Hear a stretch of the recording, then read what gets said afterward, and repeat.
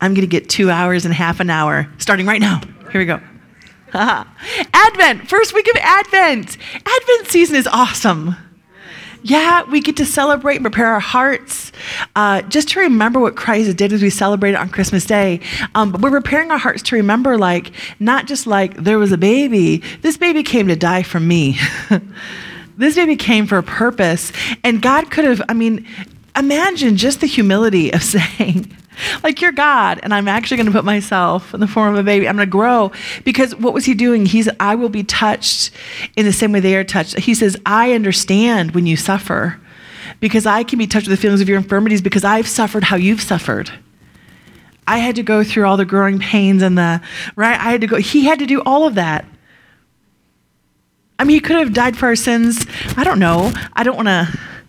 There's some area you don't step into because you're like, I think heresy is like right on this side of that line. There's like a really narrow, like the Trinity. They're like one God of the same substance. You don't say very much because you're like, we don't have really good words for it, but think about that. Laid aside all that he had in heaven, came and actually had to go through all the humbling experiences of being a person, of growing up, of, I don't know. It's amazing. It's amazing. So we celebrate in this Advent season, we celebrate his coming, and the first candle there represents hope. We start with hope in the Advent season. The Advent season is hope and faith and joy and peace. Those are the 4 themes of Advent season. So today we're on hope. Hope is a good place to start. Yeah? Hope. All right. And I want to deal with this specifically. I'm going to get everyone on the same page because we've actually talked about hope quite a bit in the house over the years. But today I want to talk about how hope comes from believing God. Hope comes from believing God.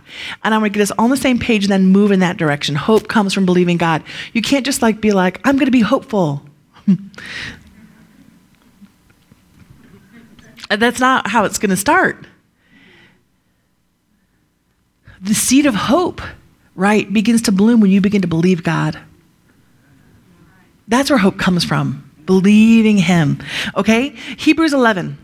Really quick, let's do a little bit of work on hope, and then we'll get into hope coming from believing in God. Hebrews 11. We go here a lot, so if you've been in this house at all, you know it. If you don't, we're all going to get on the same page today. Hebrews 11, verse 1. Faith shows the reality of what we hope for. It is the evidence of things we cannot see. Through their faith, the people in days of old earned a good reputation.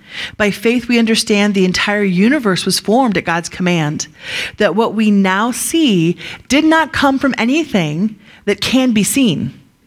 So we just dealt with that second part a few weeks ago, right? The physical world is less substantial than the spiritual world. The physical world came from the spiritual world. He says, don't you understand? Everything you can see came from what you cannot see. Like, we put our faith in this stuff we can see, what's in our bank, all the tangibles. And he's like, don't you understand? All these tangibles came from what you can't see. The spiritual takes precedence over the physical because the physical came from it, which is why cancer leaves bodies in Jesus' name, because the spiritual takes precedence over the physical. Right? The laws of the spiritual always veto and overrun the laws of the physical. And when Christ is making all things new, and when all things are made new, that will be true 100% of the time. Right now we get to see glimpses of it, right? And we're pursuing it, but it reveals God's glory.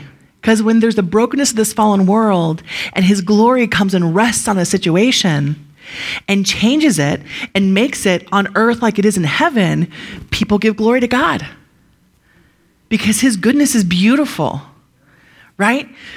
So we know that the spiritual takes precedence over the physical, and how do we begin to live in that place where we see on earth as it is in heaven? We see the spiritual realities, we see them being manifest in the brokenness of this fallen physical world. Well, in places where we have faith. Right? Because before we see the reality happen, what precedes it? We had faith to see what isn't seen yet. We believe he's going to do it. It's not done yet. This physical world is contradicting what I know to be true because he said it. And so my faith is the evidence right now of the thing we cannot see. but I believe we're going to see it. And that's the faith. Where does faith come from? Hope. We begin to believe for things that we've begun to hope for in our heart. Hope is the origination of faith. Faith is the muscle. But the muscle's not going to work disconnected from hope. Right? So you can't really build faith until you have established hope.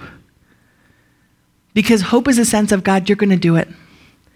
God, I know you can. God, I believe you. And out of that believing, I begin to see, I apply what you have said to this situation. And now I have faith for the specific thing to happen because I have believed the word. I have believed that this is true about you. And now I can apply my faith to it. Does this make sense? So we can try to do all the faith stuff, like people will be like, if you need to have faith, just do these 3 exercises and say these 10 things. And that's not how you get faith.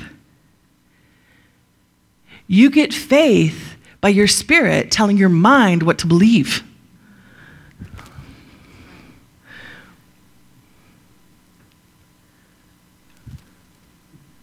That's where it's got to start. Hope. The hope says, oh, I'm going to choose to believe this is true. I'm going to choose to believe this is true. Now, okay, then why don't we all do that? Because hope is very painful.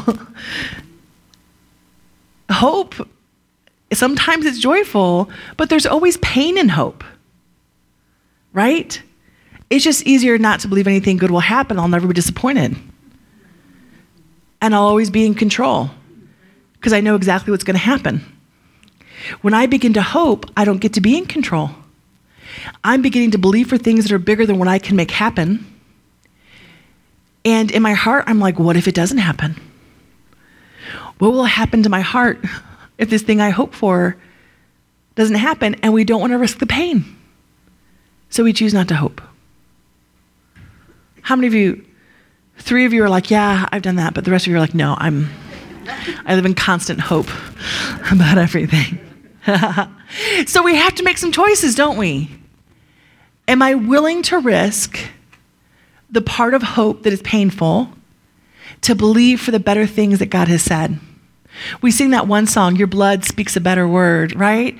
Your blood speaks a better word because through his blood, he accomplishes all these things, right? On the cross. And we choose to believe the better word that his blood speaks, right? But there's pain in that because I've got to, 1, release control, and 2, I've got to be willing to risk disappointment. So those are choices we have to make. Romans 8:28. We know that God causes everything to work together for good for those who love him and are called according to his purposes. God causes all things to work together for good for those who love him and are called according to his purposes. So this is what you can do for your mind, right? When your spirit's telling your mind, like, come on, let's make a choice to hope. Here's how you can help your mind out. What are the areas where you feel desperate? Where are the areas where you feel most disappointed? Where are the areas that you feel most fearful? You feel most insecure? You feel most harassed about? Now take a second and imagine that God is in that situation. My kid is far from God. Now imagine he's in the situation and that he loves them more than you do. And that as you're praying, he is putting people all in their path. Imagine he's in it.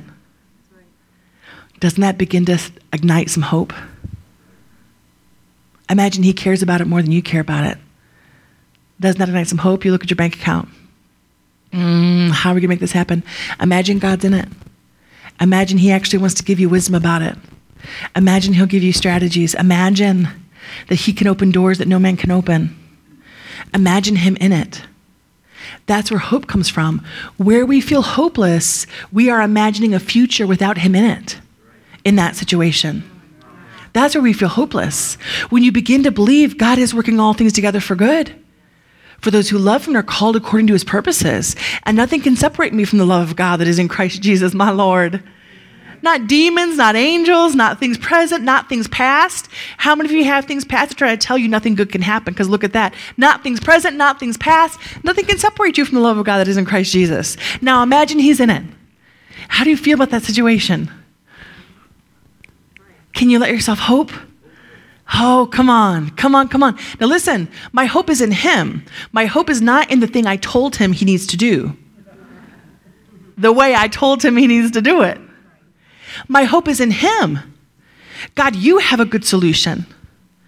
I'm partnering with you. You're not partnering with me. I'm partnering with you. My hope is partnering with what your good plan is. Come on. And so, because when I'm telling him he better partner with me and here's how he's going to do it so I can have hope, who's still in control? Hope puts him in control. God, I choose to believe this word. You are good. You are working all things together for good. And listen, for the sake of the righteous, God will do crazy, crazy things for the sake of the righteous. He is so good. We cannot exaggerate his goodness. He's so good. Look, all through Scripture, for the sake of the righteous, he's saving that one. This idiot over here got saved because his dad was righteous. This one over here didn't get killed because his great-great-great-great-great-grandfather David was righteous. For the sake of your father David, who died 400 years ago, you will not die today. I mean, come on. Rahab, she'd believe for one day. And every rotten person she knew who could fit into her house got saved too. Come on. For the sake of the righteous. Abraham, if you can find 10 righteous in that city of terribleness, I will save it. But there was none righteous there, so that was a bummer for them, right? That didn't work out well for them. But for the sake of the righteous, come on, who's the righteous? Who's the righteous? Are you in Christ Jesus? Have you put your faith in him? Then you are the righteous. So good. He's so good. He's so good to us. He's so good to us. So we're going to choose to believe God. That's where hope starts. I choose to believe him. This is where hope's going to start. When God has said something, he will accomplish it. He knows how to finish the things he starts.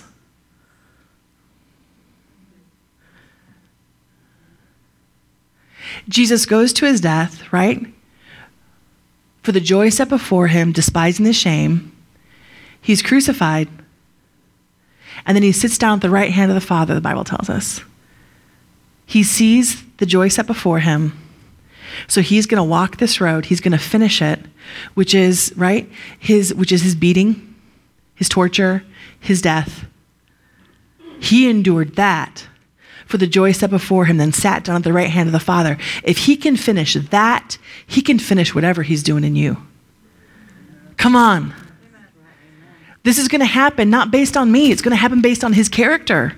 And he has shown us that for the joy set before him,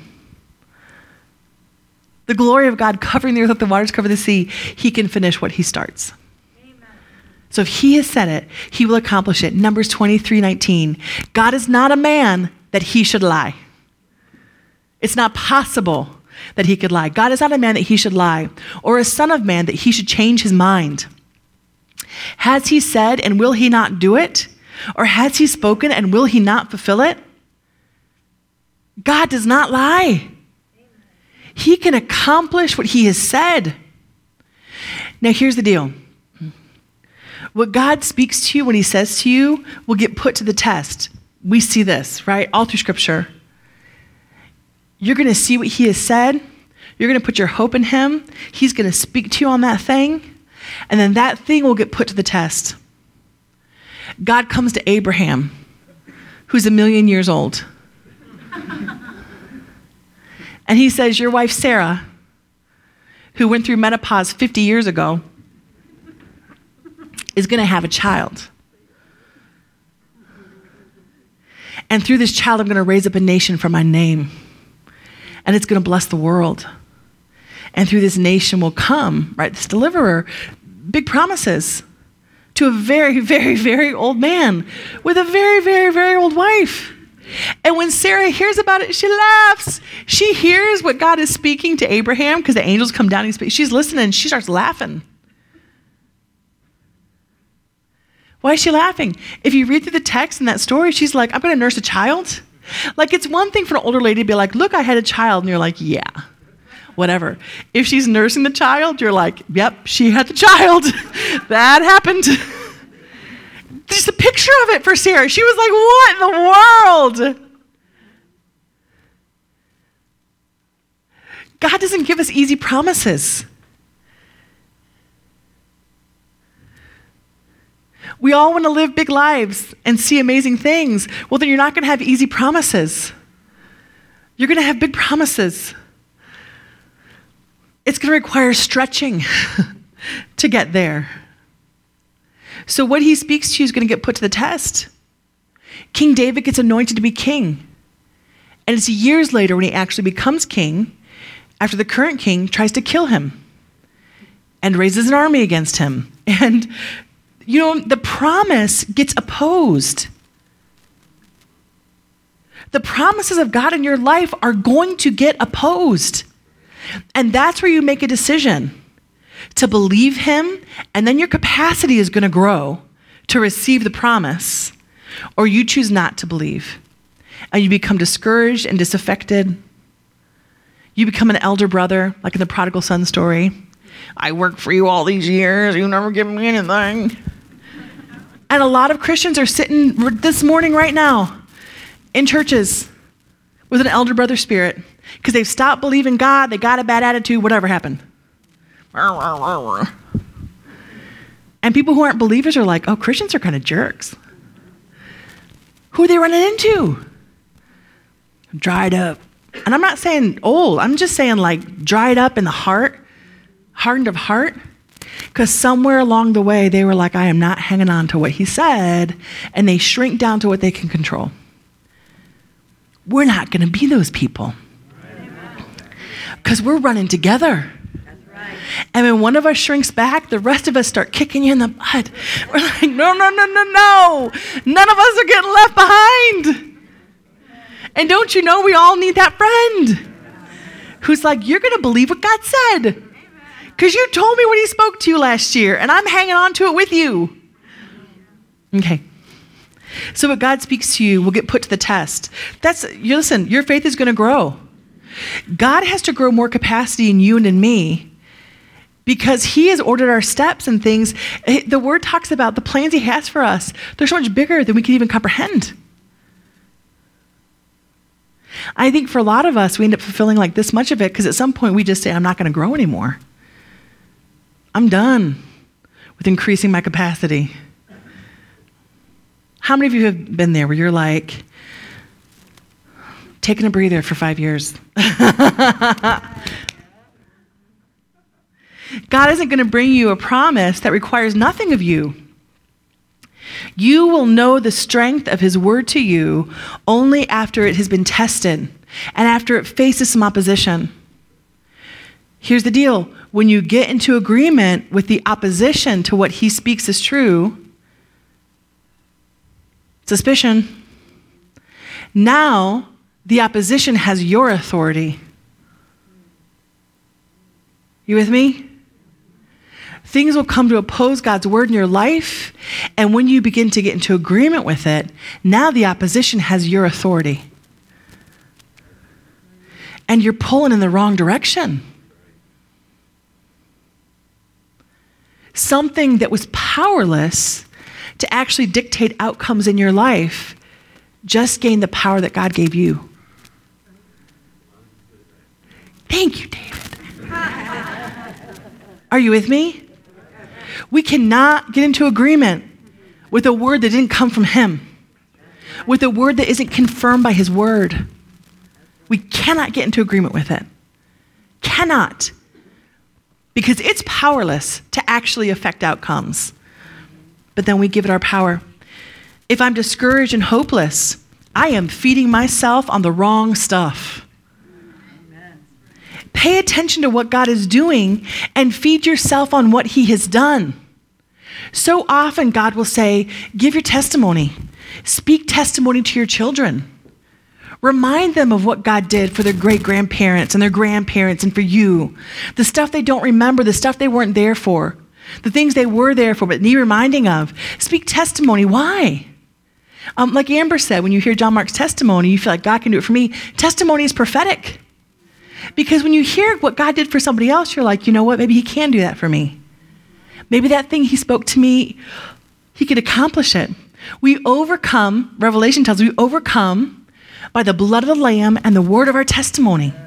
Feed yourself on what God says is true and feed yourself on what he has done, not what is undone. Which means you have to take the squirrel that lives in your head and that you created a running course for, and you have to dismantle the running course. Because your mind will run on what's undone. Well, what if this happens? And what if that person does this? And now it's all control again, right?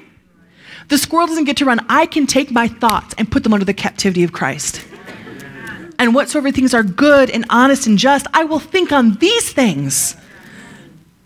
What does his word say is true? King David says, I meditate on your word day and night. He didn't even have a physical Bible. They'd read from the scroll on Saturdays, right, at the temple. And he would keep that word in his mind, and he would just turn it over and over and over and over in his mind.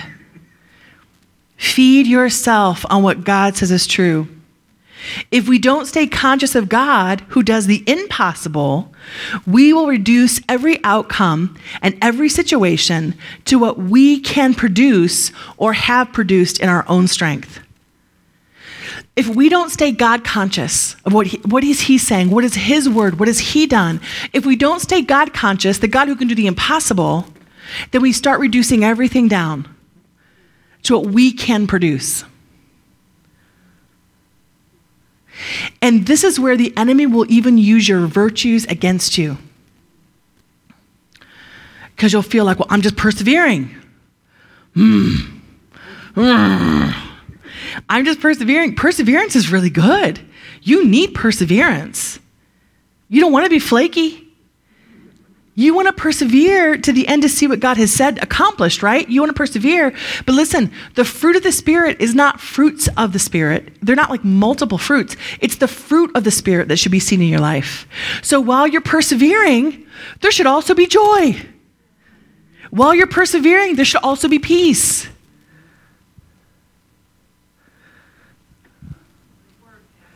Thank you. Because you can fake, even not you're meaning to fake, but we can even fake ourselves out like, I just have the fruit of the Spirit. And all we've really done that looks like perseverance and steadiness is just apathy and stoicism. I've just stopped caring, and that's why I have peace now. It looks like peace, but it's not actual peace. There's no hope in it. There's no joy in that peace. But I'm telling myself I'm just a solid person. Or I can be flaky and be like, I'm just full of joy. But you can't count on anything coming out of my life. That's not joy. Only the Holy Spirit can produce in us people who are rock solid and steady and also joyful and full of peace and goodness and perseverance, right? And when what God has spoken to us gets opposed and our capacity grows, what's growing in that capacity as well? The ability to live by the Spirit. And those fruits of the Spirit are coming out of our life. And people are looking at you in a circumstance and saying, how are you joyful? And you're like, I don't really know, but I know Jesus. And it's not a fake, flippant joy. It's deep. When I'm unhappy, I'm still joyful. Right? How many of you know it's okay to have an unhappy day? Bad things happen. You should grieve when bad things, right? But even in grief, when you're a believer and you're trusting in him, there's joyfulness. It's the buoyancy that lets you know you're not going to sink, even as you grieve. You're with me? Okay. In areas where I'm hopeless, I have become the measure of what is possible. I'm hopeless because I can only see what I would be able to produce, and I know I can't make it happen. When my hope is in him, anything can happen. He opens doors no man can open. He shuts doors no man can shut. The cattle on 1,000 hills belongs to him. He defeats armies of thousands with the jaw of a donkey. 3 men with swords. I mean, come on.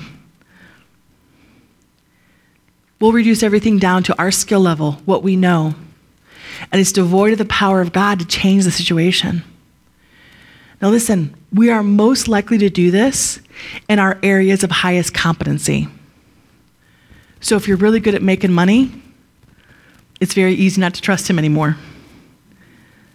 Because your life looks so, right? You have enough. But God wants to do more through you financially than what you can make happen. How many of you are with me? You have a good intellect. That's probably an area we're going to be challenged the most to believe God and not trust in your own wisdom.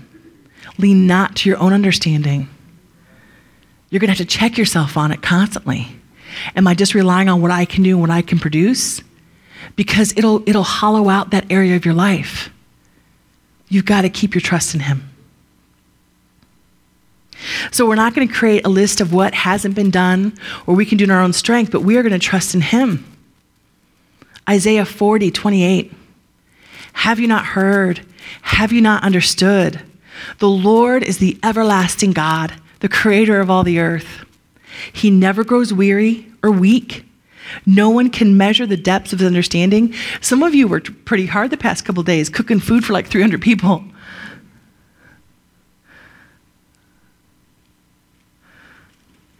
I know some of you are pulling pork for like 5 hours, or beef. Some of you, listen, I know, you don't want to name people because so many people just want some things, but Alan Brenneman's a beast. That guy's a beast. And it's like happiness, like this is a gift. Because those who would be like, oh my goodness, I gotta do one more. He's like, I got it. Right? So think about this, because today some of you are probably pretty tired. How many of you are a little weary today? Some of you are in the wedding party? Yeah. Some of you are tired for totally different reasons. You have other stuff going on. So this is really good to reflect on when you feel weak. Think about this verse. Have you not understood? The everlasting God, the creator of the earth, he never gets weak or weary. He's not fed up today because he blessed you so much last night. He's not tapped out today because he was so good yesterday. And he's everlasting. He doesn't wear out.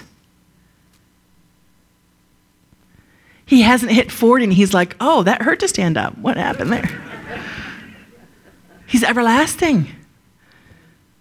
That's who we're talking about putting our faith in. He never grows weak or weary, and no one can measure the depths of his understanding.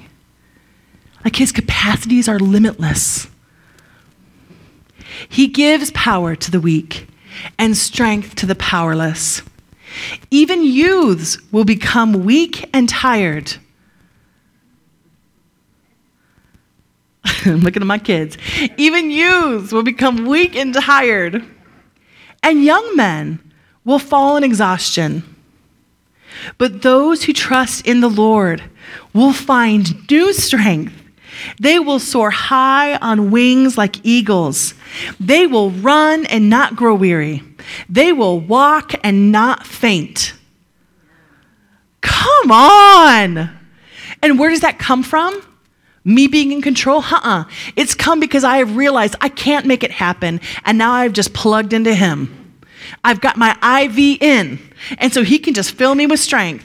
I haven't got it. This is too much for me. It's more than I can do, but my IV is in.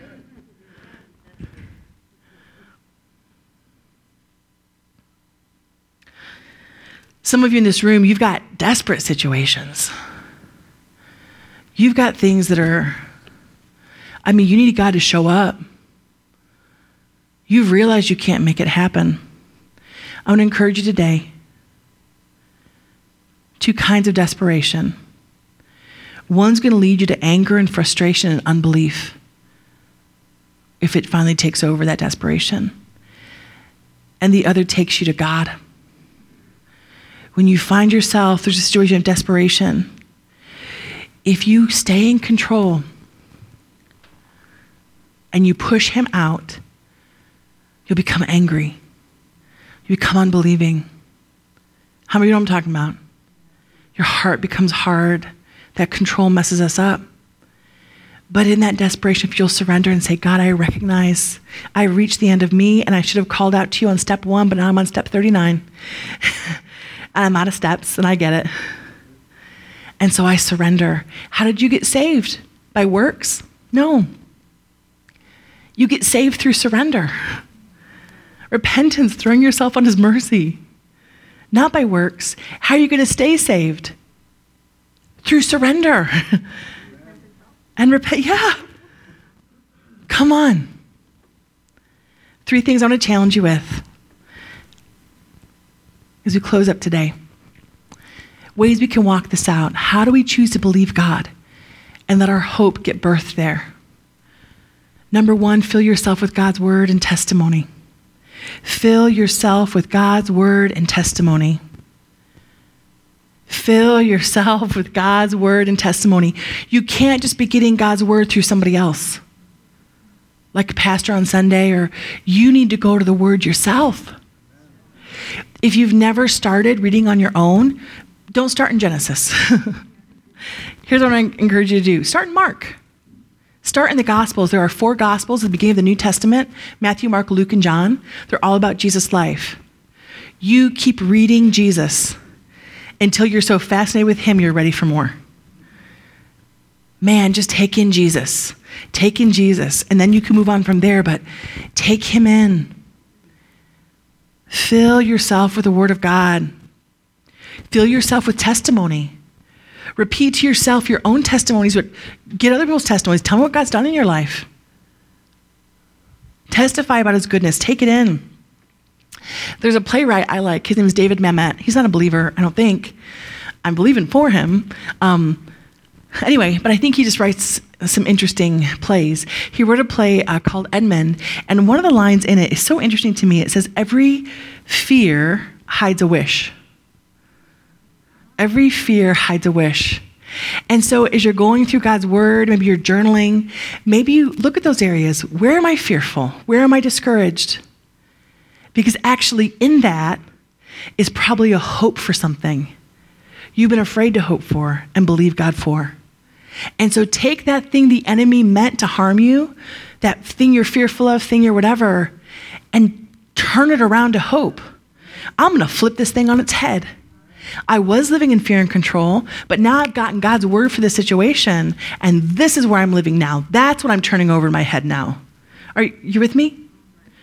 So get in his word, get testimony, begin to write down the things he's saying to you. Number 2, speak life to yourself and speak life to others. Speak life to yourself and speak life to others. Proverbs 23 tells us, as a man thinks in his heart, so is he. You need to speak life to yourself. Proverbs 18, the power of life and death are in the tongue. Speak life to others. I listened to this sermon by Steve Backlund. It's been like maybe 3 or 4 years ago. And I was so convicted. This one section, because I think of myself as like encouraging. Like, I feel like I encourage people. Well, I got all convicted because I was like, maybe I'm not as encouraging as I thought. There was one section of the sermon where he talked about how he had this revelation from God. And he realized that there were people in his life who had like a big screw up area. They weren't living right in an area that was very obvious. Maybe they didn't know God, maybe they did know God, and they had a big glaring thing they were in rebellion against God about. And he said, I realized I had stopped encouraging them about anything. Because I felt like if I encourage them about this, maybe they'll think this is okay. And so I had just stopped speaking life to them. because I was so afraid if I was like, hey, I love how you love people, then maybe they'll think that their sexual sin is okay. So I'm not going to speak life about, hey, it's so great how you're coaching soccer and encouraging those kids. I'm not going to encourage them about this. Because maybe if I encourage them too much, they'll start thinking the sin isn't a big deal. And I got to tell you, I was a little convicted, like, I think I might do that. I think I might measure out my encouragement for people I disapprove of.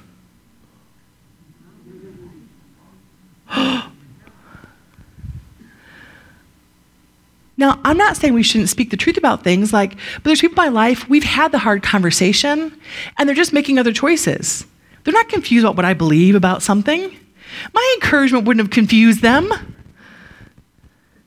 But I'd become stingy with the very people who probably need encouragement. Because how many of you know you are most likely to surrender and let God bring transformation when you feel hopeful and encouraged?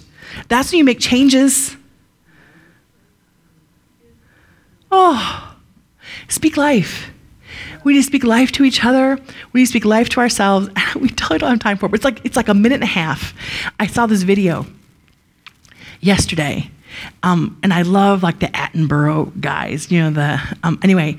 But I thought it was still a good picture of you can be in the most desperate situation. And when someone who's like loving Jesus comes alongside you, something that looked totally impossible now, all of a sudden the whole situation changes. We actually need each other to remember who we are. We need the encouragement. Okay, really quick. We don't have time, but real quick.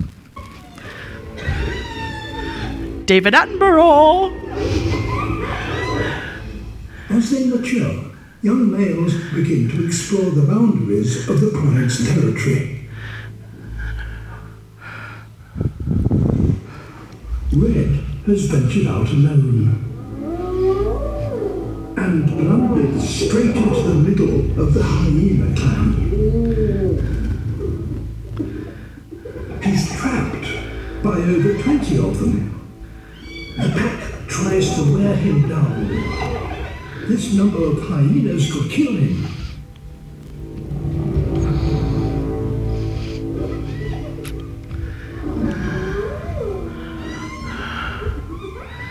It's impossible to fight them all at once.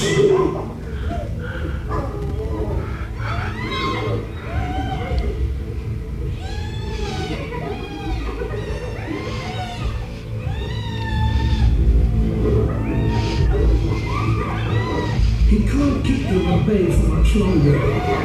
He's tiring fast.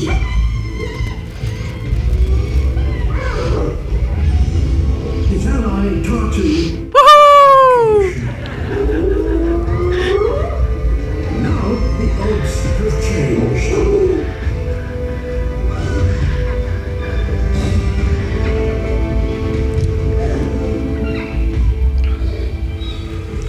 Even for 20 hyenas, a pair of male lions is too much to take on. Red is lucky. Tartu has saved his cousin's life.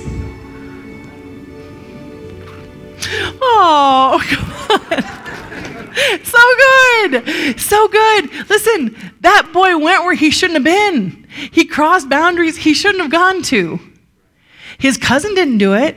His cousin was safe, but he heard the commotion in Red's life, and he came. And that changed, it flipped the whole situation. I've said it before when we were talking about Peter. I've said this before, but we can't just spend our whole life saying, Jesus, come and calm my storms. At some point, you need to get raised up to where Jesus can send you into storms, right? He's going to send you into other people's storms. And other people's storms are messy and uncomfortable. But it saved Red's life. We've got to speak life, right? So you're going to be in the Word. In testimony. Speak life to yourself. Speak life to others. And then 2, be generous. Be generous. Be generous. You have 5 capitals. We just finished talking about them last week. 5 capitals. In order of lowest to highest. You've got money. You've got physical. You've got intellectual capital. You have relational capital. You have spiritual capital. Be generous. Believe that you serve the God who has limitless capacity. Limitless capacity. Now, the wisdom comes from doing only what he tells you to do. He's going to tell you where to invest yourself, your money, your things, right? So you're going to do what he's telling you to do, but don't be afraid. If he's telling you do this thing, now you've got a place to put hope. God, you have told me to do this thing. Now I'm believing you, who never grows weary, that you can bring capacity now to me. How are you doing? So we're generous, giving of ourselves to each other, and we're generous with God. Does God need our generosity? No. But man, when we're generous with God, God, I want to lavish my time on you. I want to lavish, right? Whatever capitals you've given me, I want to turn back to you. I want to use my intellect to understand you more. And the revelation of yourself through your word.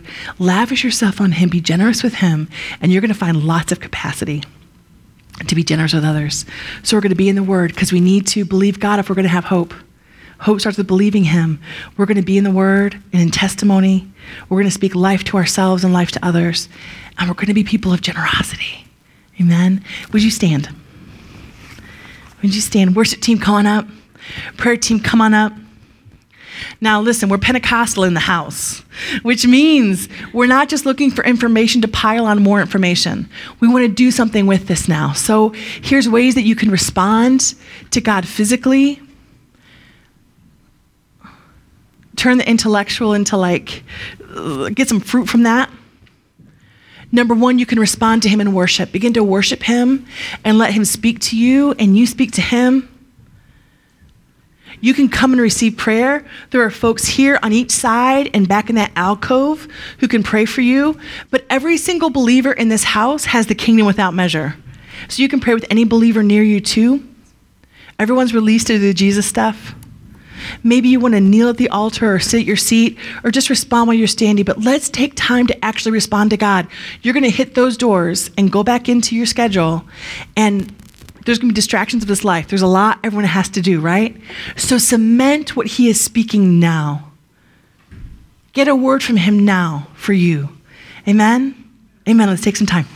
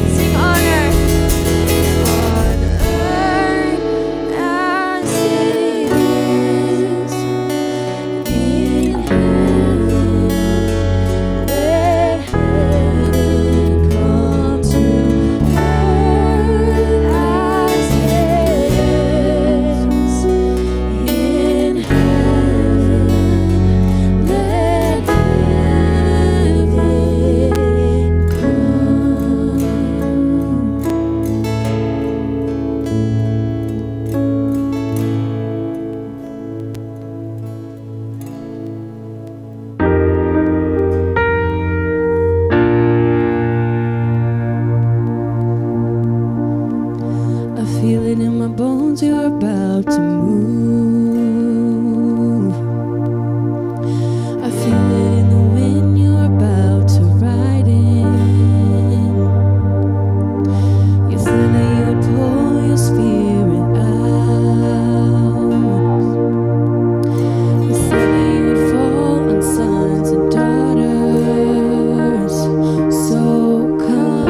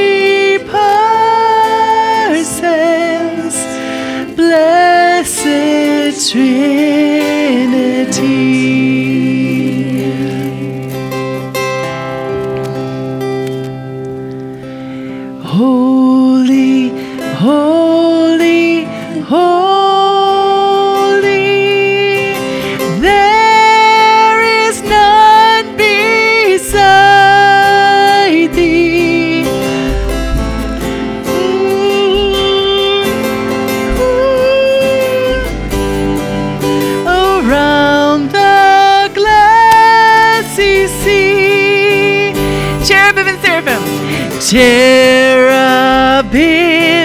and seraphim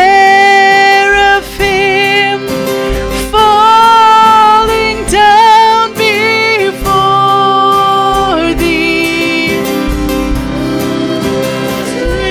and ardent evermore shall be. Next one. Holy, oh, this is a good one.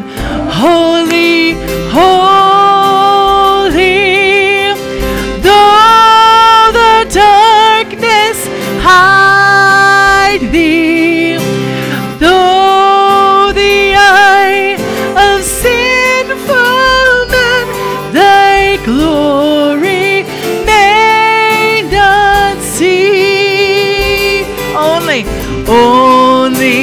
thou art holy.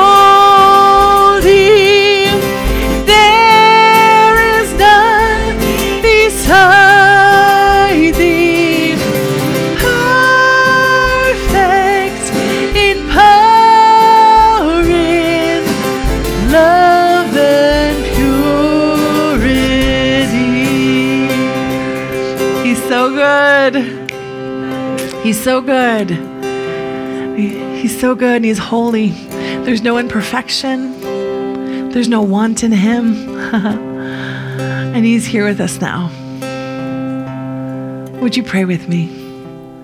Our Father who art in heaven, hallowed be thy name. Thy kingdom come, thy will be done on earth as it is in heaven. Give us this day our daily bread and forgive us our debts as we forgive our debtors. Lead us not into temptation, but deliver us from the evil one. For thine is the kingdom and the power and the glory forever. Amen. As you go today, would you speak words of life to somebody, encourage somebody? And if you're a visitor, I would love to meet you. I'm going to be by the coffee, so if you're visiting today, come and meet me.